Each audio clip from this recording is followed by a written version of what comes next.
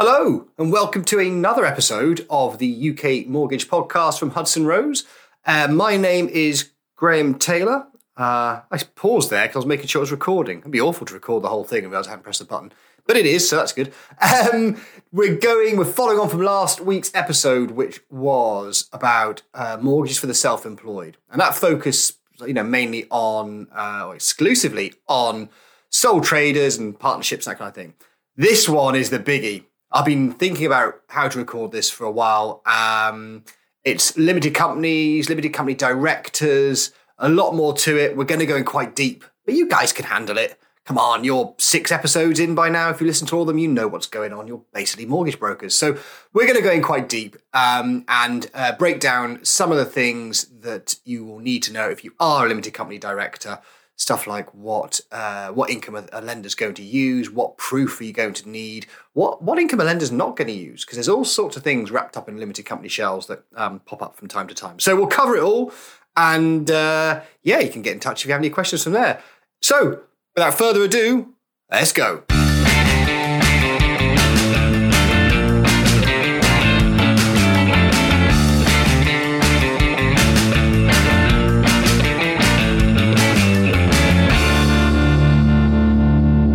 Alrighty then, limited company directors. Well, this is a whole episode to get us focused purely on how to get a mortgage and what you might need and the stuff you need to know if you are a director of your limited company.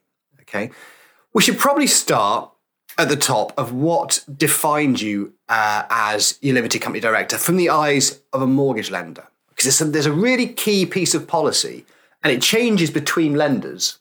Okay, but we'll give you a rough outline. It changes between lenders, but it depends on the amount of shareholding you have of a limited company as to whether or not you fall into a self-employed category from an underwriting point of view, or whether they just think you're employed. Okay, broadly, if you have more than 20% shares in a business, so if you own more than 20% of the company, then a lender is going to class you as self-employed for their policy. If it's under 20%, then you will be classed as employed. Now, I'm going to caveat the hell out of this because some lenders will use 10% ownership as the cutoff for whether they do self-employed policy or employed policy. Some will go up as far as 33, although that is pretty rare, 33%. All right.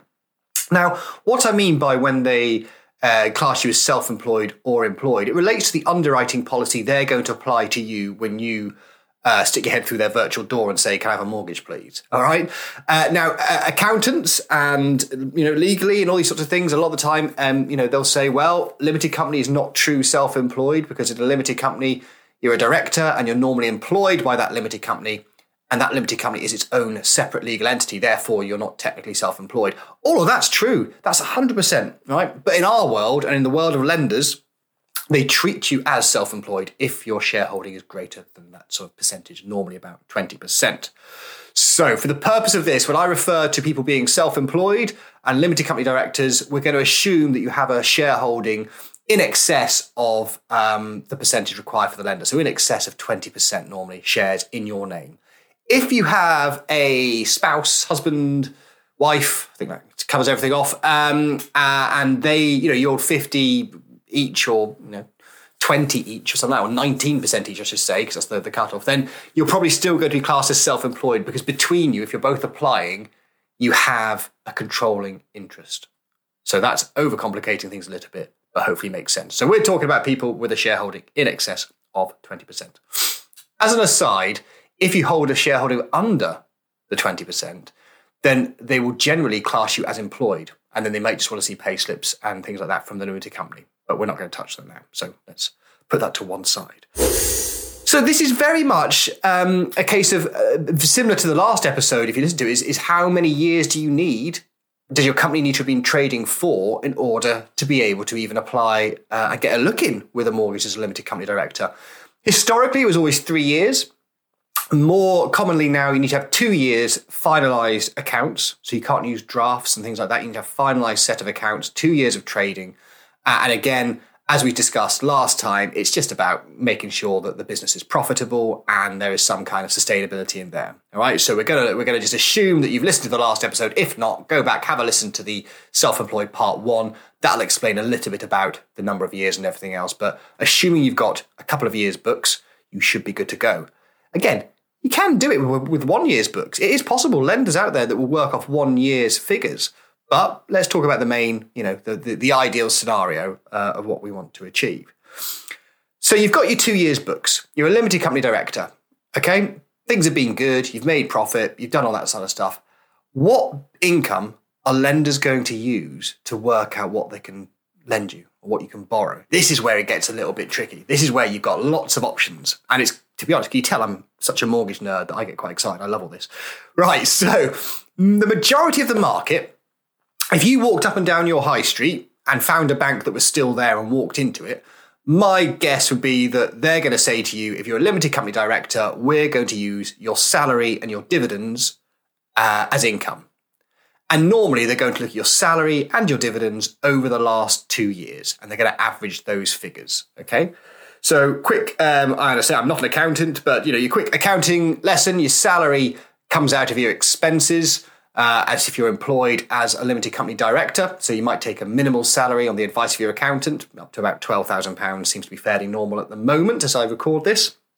And then out of your profits, you might then pay yourselves a dividend, which obviously attracts lower taxation rates and everything else, and therefore is better from you from a tax planning perspective. So dividends coming out of the profit, salary just coming out before that profit figure is arrived. So most lenders, salary and dividends, pretty straightforward. They'll look at the last two years, and they will, if those salary and dividends figures are stable or increasing, they'll generally average those 2 years figures and then put that into their calculator. If those salary and dividends figures have decreased over the 2 years, then normally a lender's going to play it a little bit cautious and use the latest year. So again, like last time, the episode last time, you want to try and think ahead if you're a limited company director about when you're going to need to do something with a mortgage, and then try and make sure you've got that increasing salary and dividends or increasing drawings from the business at that point. Not good for tax purposes, good for mortgage purposes. We work on separate sides, doesn't the accountant? So that's how most lenders will do it. But that's not how all lenders do it. And there's some really good stuff that out there, some good policy out there, if you know where to look, that can really benefit things. And that is the lenders that will look at your entitlement to the net profit of the business. Okay, so this is the figure after your expenses, okay? And it can be either the operating profit before tax, so that's your profit before you pay your corporation tax, or some lenders will look at the operating profit after corporation tax. So, as I say, getting a bit wordy, we're going to go in deep. You guys can handle it. Stay with me, right? What this means is that if you're, say, if you made quite a bit of cash in your limited company, but you don't necessarily want to draw all the money out because you don't actually need to spend it all that year because you can live within your means on a lot less income, then you can still borrow against the money that the company has made, even though you haven't paid it to yourself in dividends, okay? So if you have, let's do round numbers. This is going to be a good company, right? Say your company makes £100,000 in profit, operating profit, before or after tax. That's just a policy piece. We'll work on that. But say it makes £100,000 in profit, all right? And you've paid yourself £12,000 in salary before that £100,000 in profit has arrived, okay? But actually, you live quite frugally. You don't need to go on expensive holidays, and you're quite happy to, eat tins of beans or whatever. You're just living your life. You don't need to spend your money. Life is good. So you don't want to take all that £100,000 left over out in dividends because that will cause you a personal tax headache. So you think, well, I'll just take £40,000 in dividends and add it to my salary, and that'll do me fine. That's cool. That's a brilliant move in terms of your tax planning. And obviously, in example one of the lenders that use salary and dividends, they're only going to look at your £40,000 worth of dividends plus whatever salary you took. All right. However, some lenders will say, well, actually, just because you only took 40,000 out, you were entitled to take the full 100. So we're going to use your entitlement to the net profit plus your salary, because we add that back in, and we're going to use that as a figure for the affordability calculator. So that's brilliant because you've just boosted the income. You're not paying the tax. You're paying corporation tax on the 400, obviously, but you're not paying personal tax, but you're still able to put it into the mix for your mortgage application. Okay. Now, clearly, that works. If you were a 50% shareholder of the business, then all they would do under that scenario is say, well, it was £100,000 company profit. You were entitled to 50% of that. So we'll use £50,000 plus your salary. Okay. So it's a really niche way that we can boost the income for limited company directors by just going and talking to the right lender. Again, the average over 2 years, and if it's decreasing, they'll take the latest year. That still rings true. It's just they're looking at different figures within the accounts. Okay. Obviously, the best way to do that is for the lenders that will look at the operating profit before your corporation tax. It used to be more common. There's only a couple of lenders I can think of as I record this at the end of 2021 today who will still use the pre-corporation tax figure. Most will look at the after corporation tax figure, but it's still really beneficial for people that aren't drawing all the income out of the limited company shell. Brilliant. So that's that bit done. The other one that sometimes comes in, and this is a bit, I'll introduce this now. The one that sometimes comes in is, if you're just drawing a salary out of the business, can you just use your pay slips? Well, no, not if you've got more than that sort of 20% shareholding figure. So even if you don't pay yourselves dividends, okay, and you just pay yourself a salary, if you have that more than 20% shareholding, they're still going to generally want to see accounts of some description. The reason being is because if you have a large shareholding in the business, because the business is a separate legal entity to you, it is, John Smith Limited, and it can borrow in its own name, its own name and all that kind of jazz, then potentially you have the ability to borrow £50,000 in the company's name and then pay yourself a £50,000 salary. But that's not the same as the company having made $50,000 in profit. So what a lender wants to do is just make sure that actually the money that you're paying yourself, salary, dividends, whatever, has come from actual trading activities and there's nothing kind of dubious or dodgy going on. So moving on to how do you prove this income? You go to a lender and they say, oh yeah, we're going to use this. What documents do they want to prove your income? Now, lenders vary. So I'm going to talk to you from a broker perspective and how we at Hudson Rose liaise with our clients to make sure we get them the right loan on the right terms and all that kind of stuff. We'd always want to see, ideally, 3 years finalised accounts, okay? Or 2 years. If you haven't got 3 years, we'll take 2, but generally we want 3 years, okay? And when we talk about finalised accounts, we want the full, finished, signed off by the accountant, submitted to Companies House books for the last 3 years. And they should show your income, your outgoings, dividends, all that kind of stuff in there as well. Now, the reason we want that is because we want to be able to look at these accounts and we can then work out all these different permutations.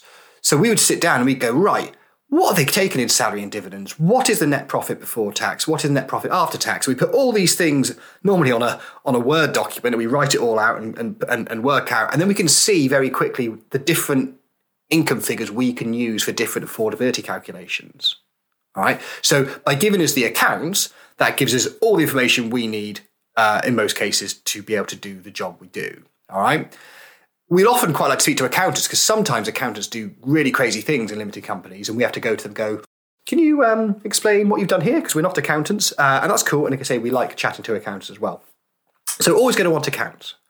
However, as with everything in mortgages, there's always exceptions. Some lenders will use the SA 302 or tax calculation and tax year overview. Now, if these are completely new words to you, listen to the episode about self-employed sole traders partners, because in that episode I talk about SA 302s a little bit too much. I think I said SA 302 in that other one about 50 million times, but have a listen to that. That will explain what they are.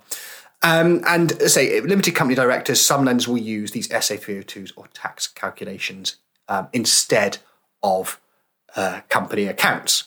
Now, there's something to think about there because the SA 302 runs for the tax year, April to March. Your business year, your company year, might run, I don't know, January to December because that's how you set the business up. And that's absolutely fine.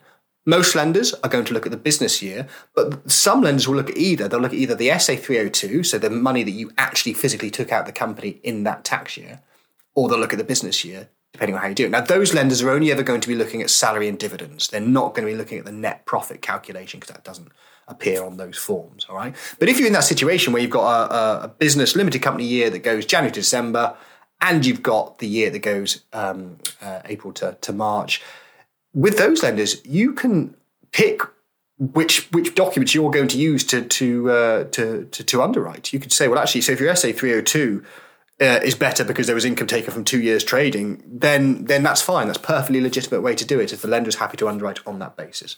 So accounts, SA 302s, tax year overviews and things. The other way a lender might request to underwrite is through an accountant's reference. It's normally a handful of lenders that go down this route. It's a nice, easy way. What they do is they write to your accountant, they send them out a form.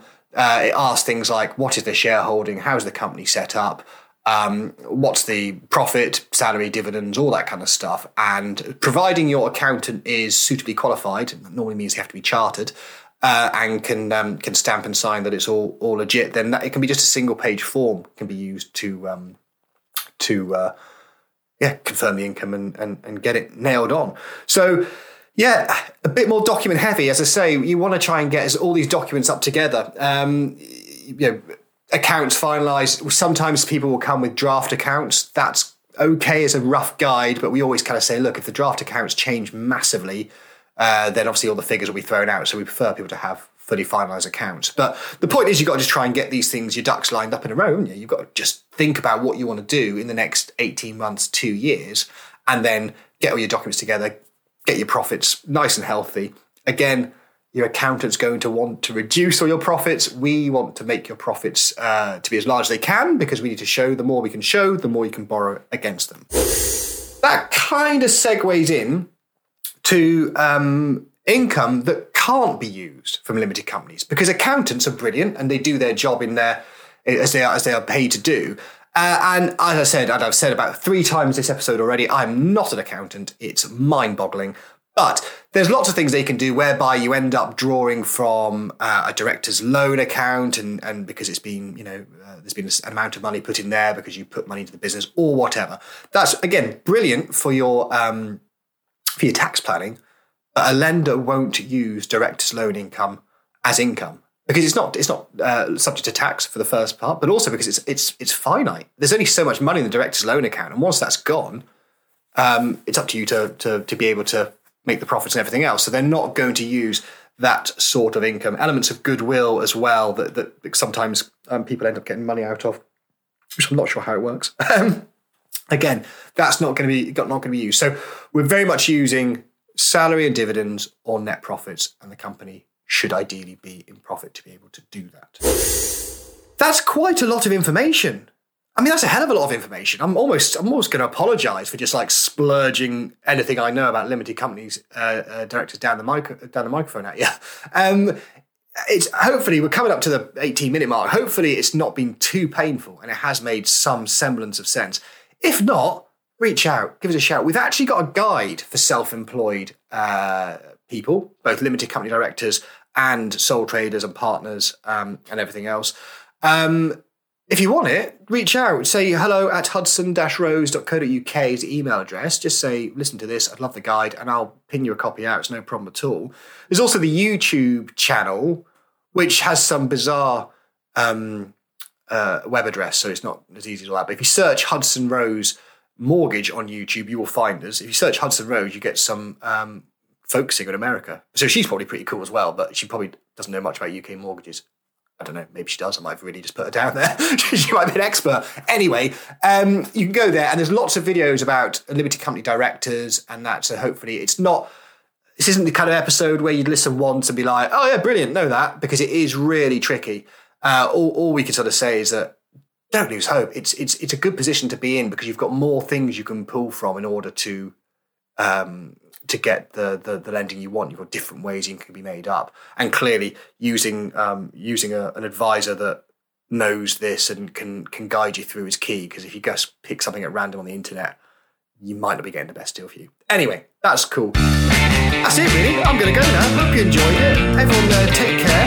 It's nearly Christmas. Probably won't be when you listen to this, but there we go. So I'll catch you on the next one. Bye.